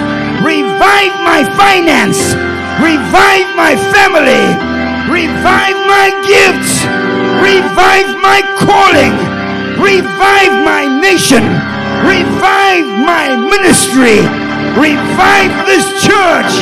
Revive New Orleans, Baton Rouge, Louisiana. Revive the Bayou. Oh God, don't be angry. Revive us, oh God. Shall Lord send revival. Say it 2 more times. Lord, send revival. Lord, send your power. Lord, send your anointing. Lord, send your bulwark. Lord, send your angels. Lord, send miracles, signs, wonders, prosperity. Shout, Lord, send revival. I declare revival is coming on me. Revival is coming on me. Revival is coming on me. Clap your hands.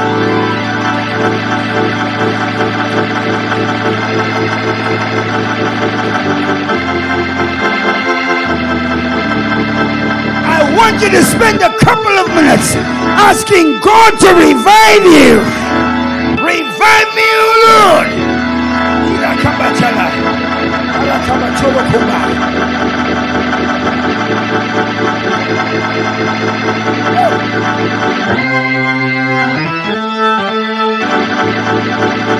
Train coming. There's a train coming. There's a train coming. There's a revival coming. There's anointing coming. There's power coming. Oh Lord.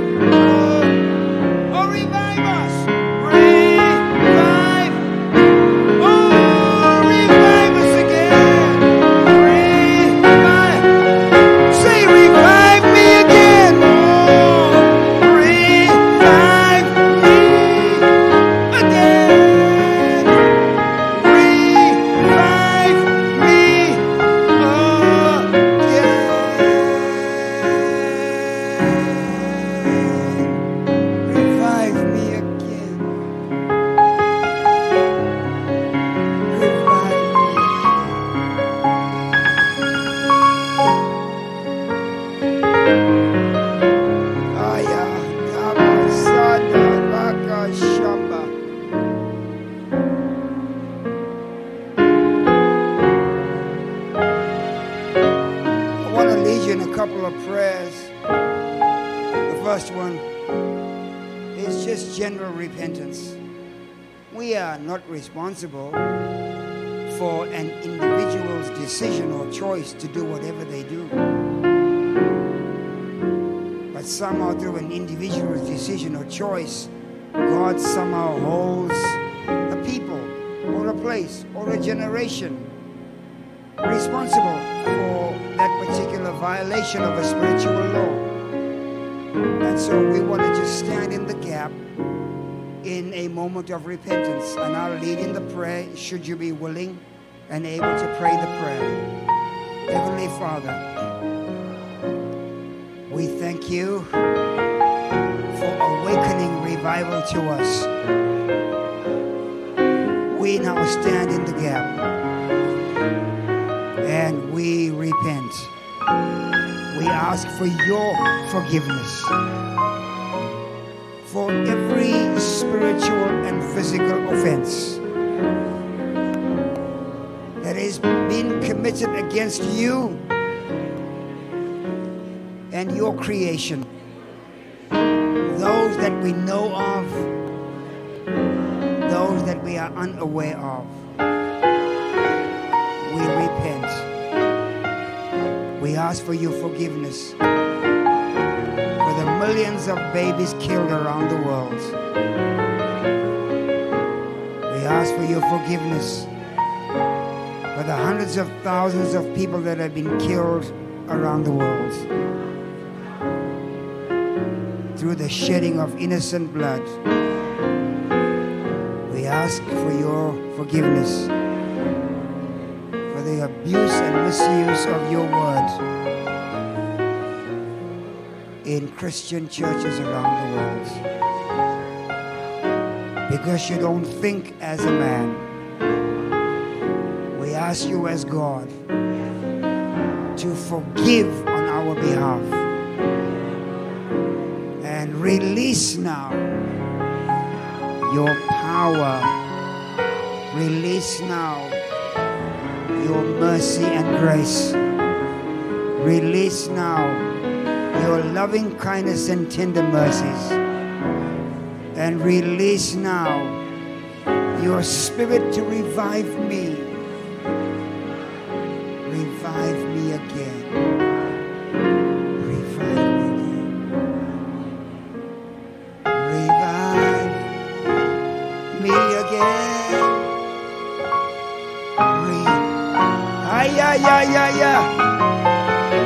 Can you feel that anointing?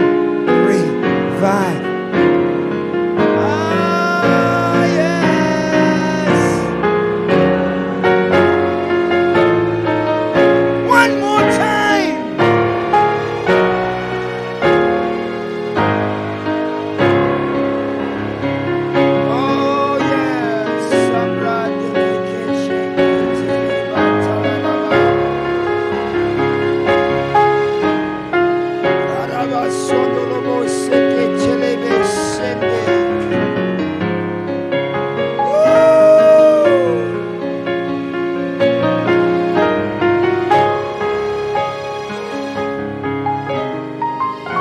Come on, 30 seconds just to soak in this release.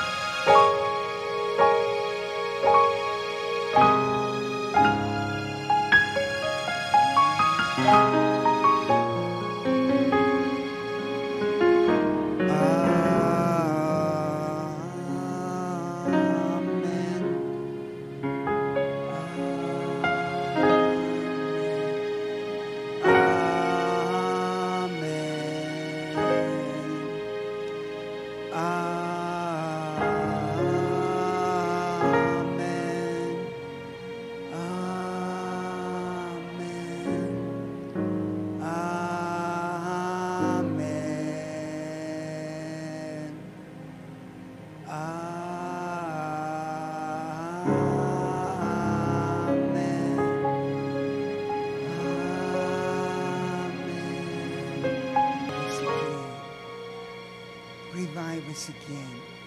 A according to your comfortability, if you are willing to join hands with somebody or touch their fist, depending on your level of comfortability. And if we can just join the aisles as we pray for each other to be revived. Send revival to Harare. Send revival to Zimbabwe, oh God.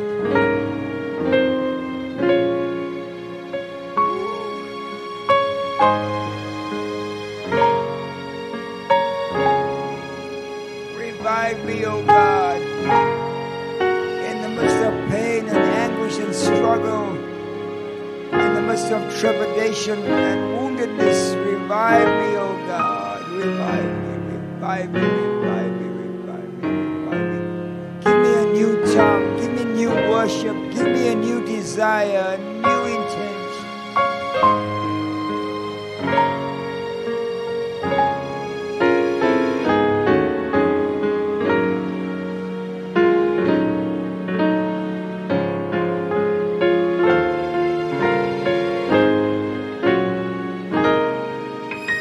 Can you lift the hand you're holding, just not too high?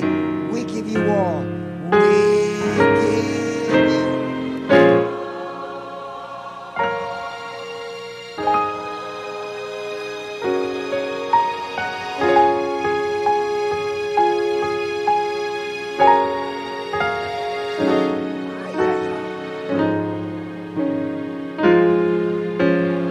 Father, we now pray your blessing of revival on every person, every man, every woman, every family, every ministry.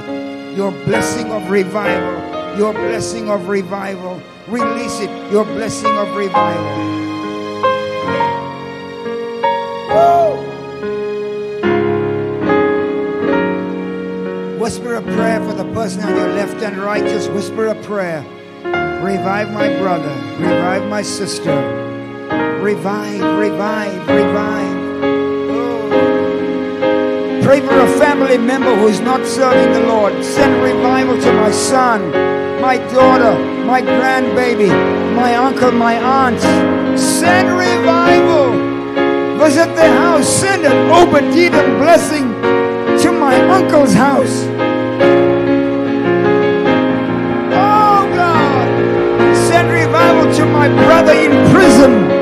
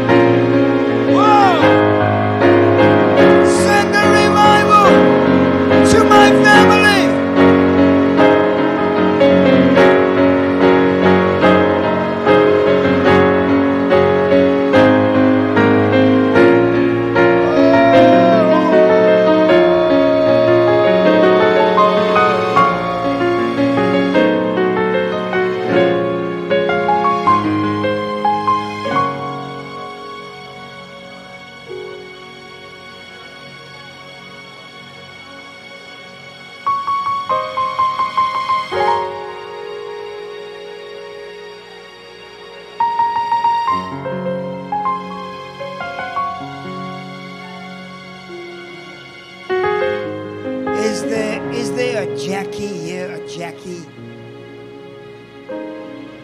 Is there a Jackie here?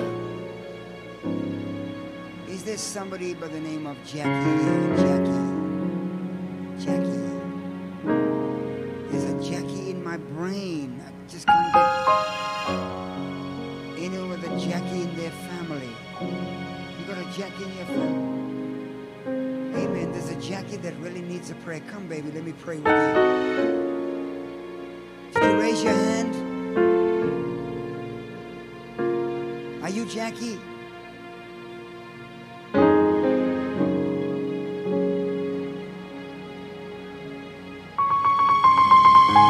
Jackie, wherever you are, we're now sending a word to you.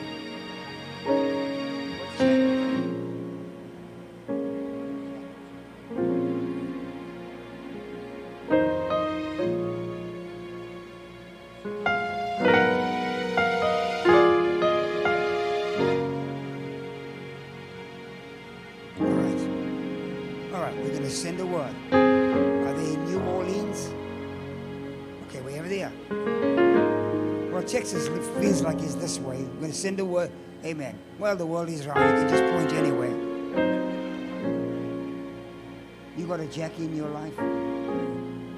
Let's send the word. What is the Jackie in your life to you? All right. Let's send the word to Jackie. Father, we send the word to Jackie right now. Wherever Jackie is and whatever that challenge is, like you did for the centurion, we send the word and heal. We send revival. We send angels to touch and minister to the respective Jackies right now. Lift the spirit of depression. Lift the spirit of discouragement.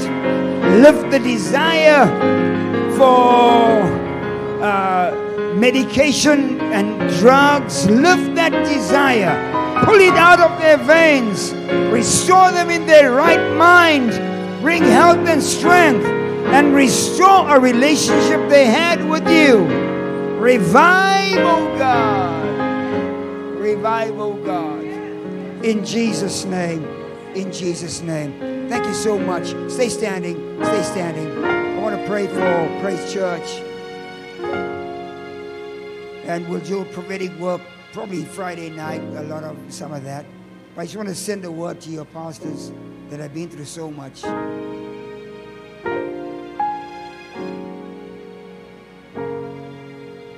You know, somebody kind of like cussed me out in Zimbabwe, and this might be bad for America. In Zimbabwe, it's not really a bad thing. They just, I made a comment on something, and the guy told me to go to HE double toothpicks. He used the word. And so I just responded, I've been there. I've been there. So I just want to get a t-shirt, I've been to hell and back. And so you've been there. You've been there. The wonderful thing is that you don't smell or smoke like Meshach, Shadrach, and Abednego. So Father, send revival to our apostle and prophet in this house.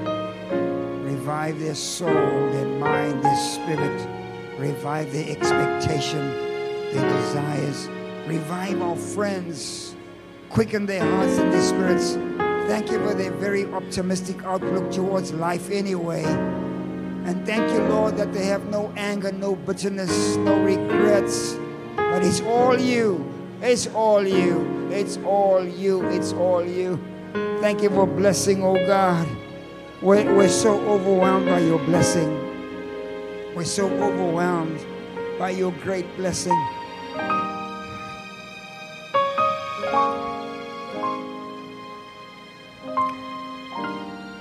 For Josh and Beth and the team that works here, bless every one of them. Just revive, revive, revive, revive, revive. All those that have been in the trenches for so long, revive. Revive. Bless John. Bless Bishop Cade. Bless Revive. Bless Robbie. Bless Maurice. Revive. Revive.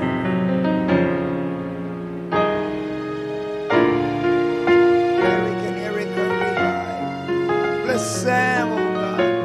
Bless Dreen and Tari. Bless Chi-Chi. Bless Jason, Tony, with TJ.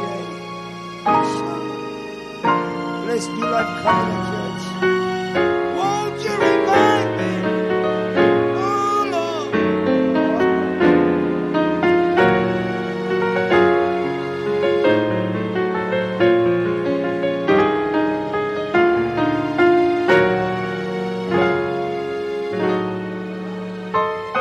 Revive my spirit, oh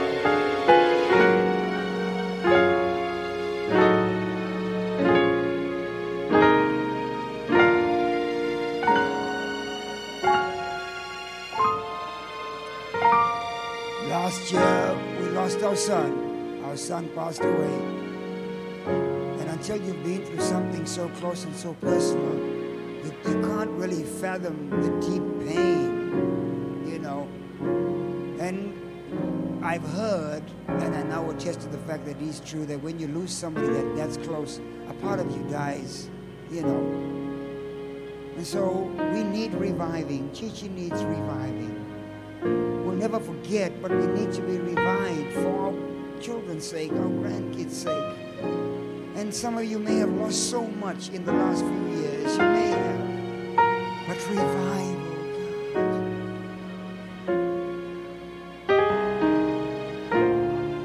How many tens of thousands of businesses were shut down in 2020? Lost everything, lost entire investments. Revive us again. Revive us again.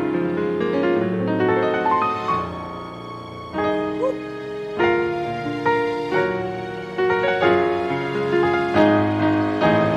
Yes!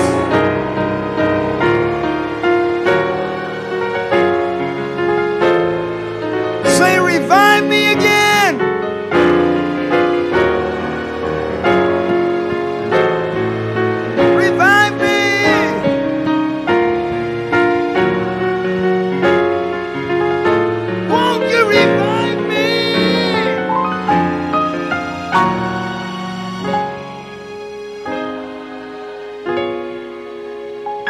Clap your hands if you have to. You okay? You okay? You okay? I need a bit of a smile from you. Come. Oh, that's the first time you smiled. What's your name, sweetheart? Put it over your heart. Is that where your heart is?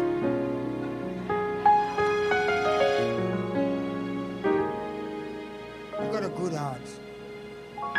Got a good heart, a really good heart.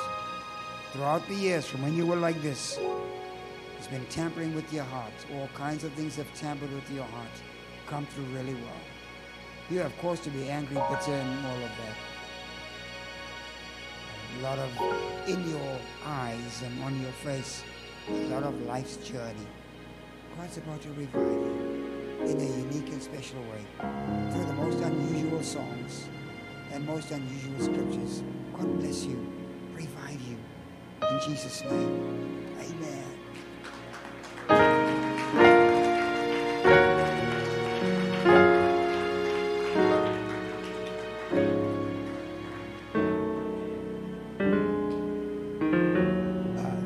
Let me just go into this because I feel it. I hardly ever do this. It's not my usual custom when I'm on the road to raise an offering. I don't normally do that. I feel this one though. Probably the only night I will, and then I might say that tomorrow, I'm not sure. But I hardly ever do that. I generally get the host to do that. And so we've revived our medical program in Zimbabwe, our medical unit that was taken off the road. It's a hospital on wheels.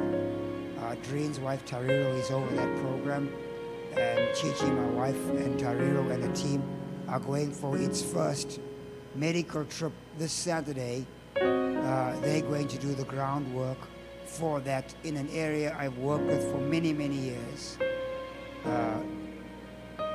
Children are not eating well there. We put a water well just a few weeks ago. And so the money that you're giving here is going towards helping those initiatives. And we thank you in advance for your generosity and your deep heart. It's going to help somebody. It's going to help somebody. And as the Lord drops something in your heart, these offerings generally become investments for generations. Investments for generations. And maybe tomorrow we can maybe send Beth a clip on that Motoko well we did, and maybe a couple of pieces of the medical unit. And there's no need for me to fabricate, you know.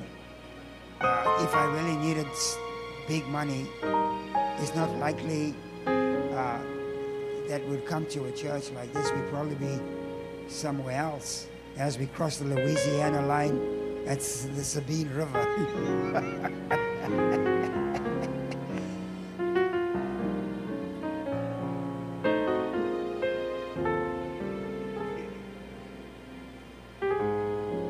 Raise your generous gift.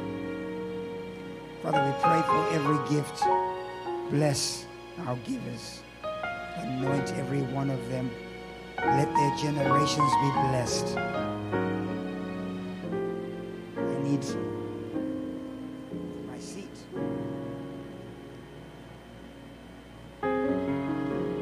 For purposes of accounting, please put your name on it, your address, phone number, etc. If you're writing checks, make them out to Praise Church. We so appreciate that. Amen. What are we doing for a song? Is Bethany coming? Please bring your offering. May the Lord bless you in Jesus' name. Thank you for your hospitality tonight. Amen. Did I take too much time?